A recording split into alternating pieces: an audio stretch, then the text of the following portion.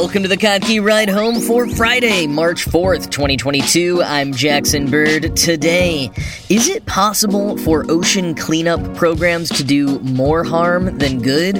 And how offices, cities, and the nature of work itself might change if, as looks increasingly likely, many office jobs never return to fully on-site work. Plus, the latest Wordle-style game recommendation. Here are some of the cool things from the news today.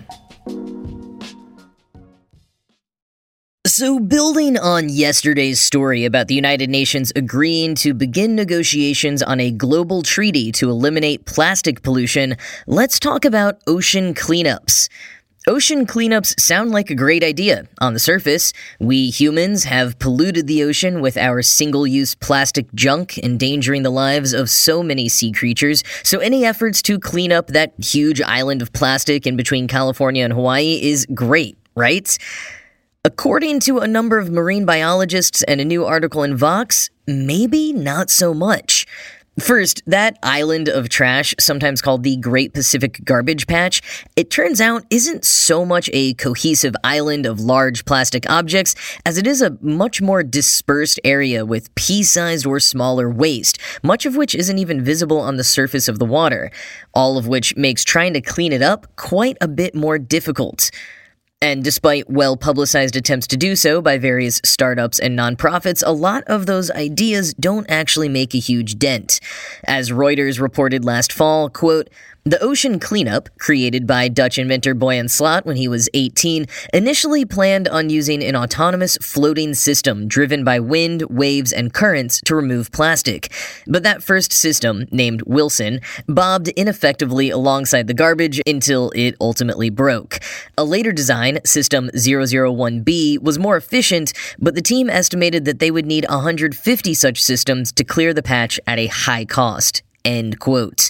Their newer Jenny system, 2 fuel-powered ships that sail with a large net between them, in 120 hours of work last August only managed to collect 8.2 tons of plastic. That's less than the haul of a standard garbage truck. And when the organization posted a video to Twitter of one of those nets dumping 3,810 kilograms of plastic waste into the ship last month, scientists were quick to express their skepticism. Experts thought that the plastic, admittedly mostly pristine-looking tubs and crates, should have more buildup from marine organisms on them, and be covered in stuff like algae and barnacles. Some marine biologists accused it of being a staged video to make the nonprofit seem successful and continue to get funding, of which they're not exactly short on, being funded by the likes of Peter Thiel and Coca-Cola. The ocean cleanup responded by saying that the Great Pacific Garbage Patch lacks enough nutrients for marine life to grow, and that's why all the plastic looked so clean, and that UV rays kill off what little biofouling there is. Scientists didn't buy that either, though. Ocean scientist Miriam Goldstein explained on Twitter, quote, "There is a very well-studied group of animals, not algae, it's true, there's little of that grow on the plastic out there. Hydroids, burozoans, and gooseneck barnacles are found on almost every piece. Essentially, the trash acts like tiny little islands, with small pieces hosting only a few species, and large pieces, like tangled fishing nets, hosting many more." End quote. And she additionally shared photos from other organizations and scientists who have conducted ocean cleanups of their own, and indeed, some of those are covered in barnacles and other buildup. Not all of them, though. I'm not ready to make a judgment call on Ocean Cleanup's particular case myself, but Vox explains even if that video was real and Ocean Cleanup is regularly clearing plastic waste from the ocean, there are still other concerns. Quote, "The organization collects plastic by dragging a shallow net between 2 large ships. According to Katie Matthews, chief scientist at the nonprofit advocacy group Oceana, and Clark Richards, a scientist at the Bedford Institute of Oceanography, the method is not unlike trawl fishing, so it faces the same problem of bycatch, marine life caught by accident. It's hard to collect free-floating plastics without ensnaring fish, turtles, and other animals. These creatures often die, even if they're thrown back into the water. Some scientists also worry that open ocean cleanups harm the organisms that make up an ecosystem right below the ocean's surface." Matthias Egger, a scientist at the Ocean Cleanup who has a PhD in marine biochemistry, told Vox that the group's approach is the complete opposite of fishing. The net is shallow and moves slowly so that fish can pass underneath it, and there are escape hatches if they ever get caught, he said. The main reason why we do what we do is to help marine life, he added, end quote. And in the latest video, people were critical that there was no bycatch in the nets, using that as evidence that the video was fake, but it seems like that's part of the successfully executed design. Another criticism still is the use of large ships that run on fossil fuels, and this is something the ocean cleanup is upfront about and hoping to change in the future. The most effective use of funds and energy, experts say, and the ocean cleanup doesn't disagree, is stopping plastic waste at the source. By that I mean, yes, reducing how much plastic we use and how we dispose of any that we do use altogether, of course, and that's what the new UN Global Treaty should help with, but also cleanup programs on coasts and in rivers to stop any pollution that is there from getting to the ocean. In addition to human power on beach cleanups, Vox points to the excellent example of Mr. Trash Wheel, a current and solar-powered vessel that picks up trash from the mouth of the Jones Falls River in Baltimore, Maryland. Compared to the ocean cleanup's 8 tons of trash in 120 hours, Mr. Trash Wheel's record is 19 tons in 1 day. Granted, that was following a particularly gnarly storm, but still. More and more Mr. Trash Wheels, by other names, are popping up in other towns. They're not exactly solving the same problem that Ocean Cleanup is trying to, although Ocean Cleanup does also have similar river trash collection systems, but they can at least help the problem of the oceans not become an even bigger problem. Quoting once more from Vox, "It's like mopping up the spill when the spigot is still on," said Matthews. "We can't clean up our way out of plastic pollution." And continuing from Vox, "With a challenge so large and a time when climate change and commercial fishing are also threatening marine life, it might seem unwise to shoot down any ideas that could help. But marine scientists told Vox that there are plenty of other solutions that are far more effective, or at least less controversial, than open ocean cleanups. The ocean cleanup still sees a place for cleaning up the open ocean. Even if we rid beaches and rivers of plastic, Eggers said, there will still be waste floating out at sea and harming marine life. We should work together on solving this rather than having these arguments, he said. End quote.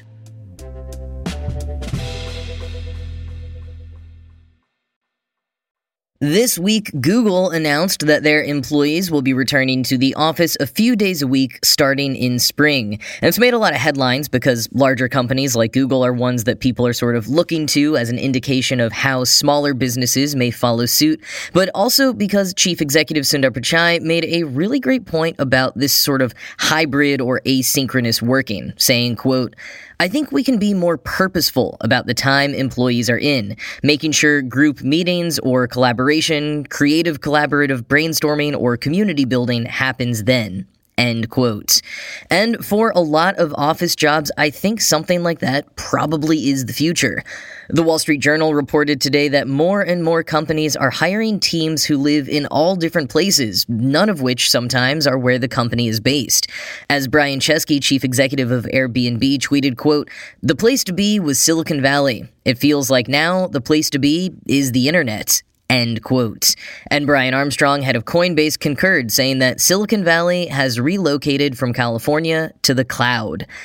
Adopting asynchronous models is cool and has the potential to really work for a lot of companies and certain types of roles. It will never work for all of them, though, or even all work styles, and there will definitely be growing pains. Quoting the Journal, "The biggest challenge to sort this huge collaboration tax," said Andy Dean, a former head of remote work for Facebook. "Workers can't string together enough hours in a row to focus, so they sometimes work well beyond the traditional 9-to-5 schedule with pings and dings signaling requests coming to them from all over the internet. Going forward, Ms. Dean predicts savvy employers will help people shrink their online time.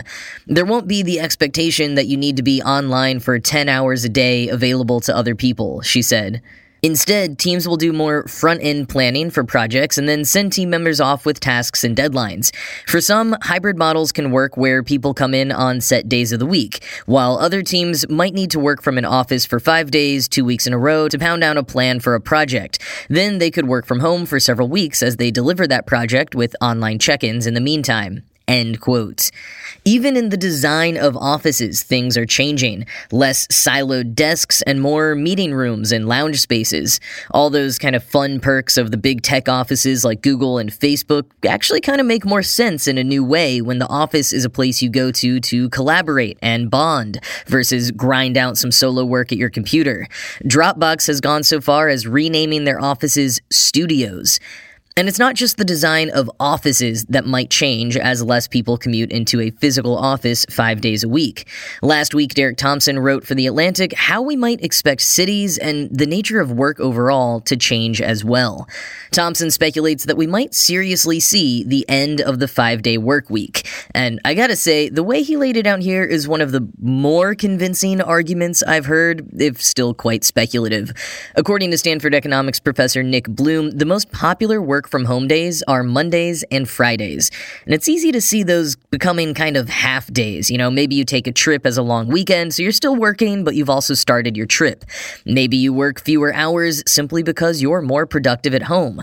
Whatever the case, as those 2 days fade a little, Bloom told Thompson, he thinks folks who can't work from home at all will start to envy those who can and push for working longer hours 4 days a week versus shorter hours over 5. If some of those blocks fall, we could be looking at a larger disillusion of the 5-day work week. In general, Thompson sees changes in the tech field as perhaps heralding changes throughout. Not immediately, of course, but maybe over time. He wrote, quote, I should stress that the majority of Americans still cannot and do not work remotely, but I've come to see the remote work revolution as akin to a cannonball being dropped in a lake, an acute phenomenon whose ripples can warp every corner of the labor force. End quote. But even if or while it's just some of those white-collar jobs that are working from home some or all of the time, that will still make a huge dent on cities. Thompson explains, quote, if office occupancy never recovers, downtown areas will experience an extended ice age. Emptier offices will mean fewer lunches at downtown restaurants, fewer happy hours, fewer window shoppers, fewer subway and bus trips, and less work for cleaning, security, and maintenance services. This means weaker downtown economies and less taxable income for cities. For this reason, some of the most outspoken advocates for return to office these days aren't chief executives, but rather politicians and state officials. In New York, Boston, and San Francisco, subway ridership could be permanently depressed. That means that transit authorities might never recover from their pre-pandemic highs, and downtown areas might never recover from the lost foot traffic from weekday shoppers. End quote. But people are still moving to cities, despite what many articles may say to the contrary. Rents have been skyrocketing back up in major cities. White-collar workers still want to live in these cities. They might just spend more time in more residential neighborhoods during the week and flock to previously more popular areas only on the weekends. But again, that's only one segment of people. And Thompson raises the good point that if some offices do sell their office space, which most are not really doing, demand for office space is only down 1% according to Bloom. Well, in New York City at least, that space could be converted into apartments, helping with our housing crisis. So that could be a positive, but it's not all good. Public transit fees may go up. Those establishments used to commuters' business may suffer. As usual, the small business owners and lower income folks will struggle the most. Just like hybrid tech workers having to work through growing pains around productivity and mental health, any changes to remote work will also cause a period of growing pains that ripple out through entire cities. And by the way things look, none of these are so much if occurrences, but whens.